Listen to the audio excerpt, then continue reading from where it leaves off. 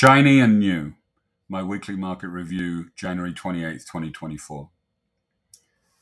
A steady stream of earnings reports last week, along with continued positive economic and inflation data, set up the stock market for another shift higher.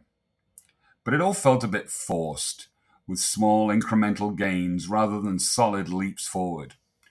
There's a sense that markets may have hit an air pocket in their upward glide path as we wait to see if rising large cap stocks can pull the rest of the market up with them. Even in the face of further hostilities in the Middle East and a resulting firmness in the oil price, Monday saw the S&P 500 add to its all-time high set the previous Friday, on optimism surrounding upcoming tech earnings later in the week and momentum from the previous Friday's big gains.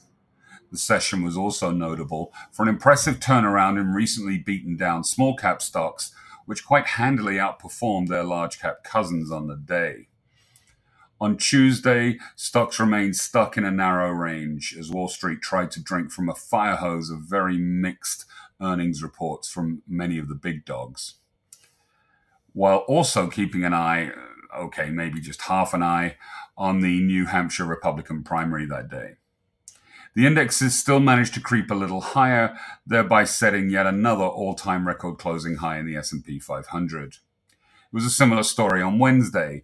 After a bubbly start, stock prices retreated and spent most of the day hugging the unchanged line. Again, some decent earnings provided some support, but the feeling is developing that it's going to take something shiny and new to trigger the next meaningful leg higher. With GDP and PCE inflation coming out before the end of the week, there was a chance that we might just get that, but no one seemed particularly willing to bet big time on it. Nevertheless, a teeny gain on Wednesday for the S&P 500, helped partly by the European Central Bank holding interest rates steady over there, saw yet another new all-time record closing high for that index. The Nasdaq 100 also climbed for the fifth successive day, reflecting renewed optimism in the tech space.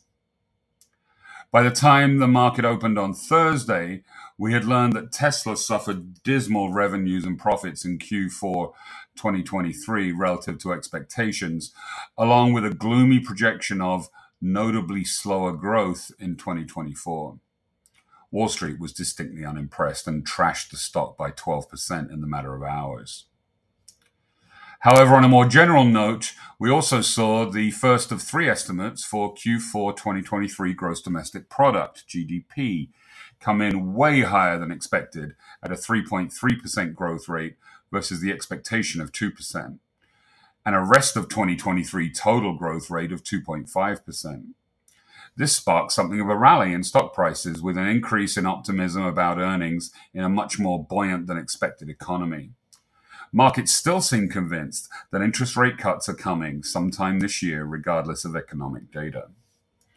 On Friday, the pre-market release of the Fed's preferred method of measuring inflation, the Core Personal Consumption Expenditures price index for December, showed an increase of 0.2% on the month and fell to 2.9% on a yearly basis. That's a 3-year low and less than 1% above the Fed's target rate, keeping the debate alive about whether officials will soon cut interest rates. The S&P 500 seemed to not really know how to react and just waffled around most of the day. By the close, it had slipped less than 0.1% on the day, finally ending its streak of consecutive record high closes. Focus continued to be on big company earnings reports. Disappointment from Intel got severely punished, but on the other hand, American Express's stock price soared to a new all-time high after strong 2024 guidance and a dividend increase. Despite Friday's less decisive performances, all the major indexes posted weekly advances. So what is currently keeping Wall Street traders up at night? I know I keep saying it, but this market is very vulnerable to a substantial decline should economic data start to point towards any kind of a hard landing, which, to be clear, it is not doing right now.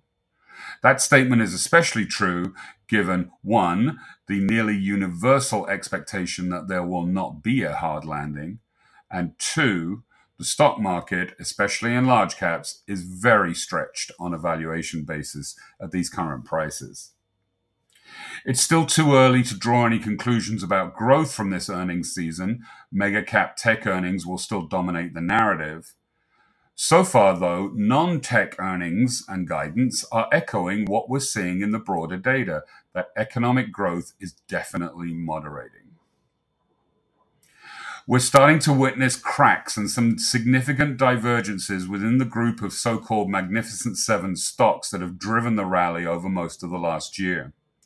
For example, Nvidia is up over 20% so far in 2024, but with last week's terrible performance, Tesla is now down 26% over the same period. That's more than $200 billion of the company's value wiped out in 4 weeks.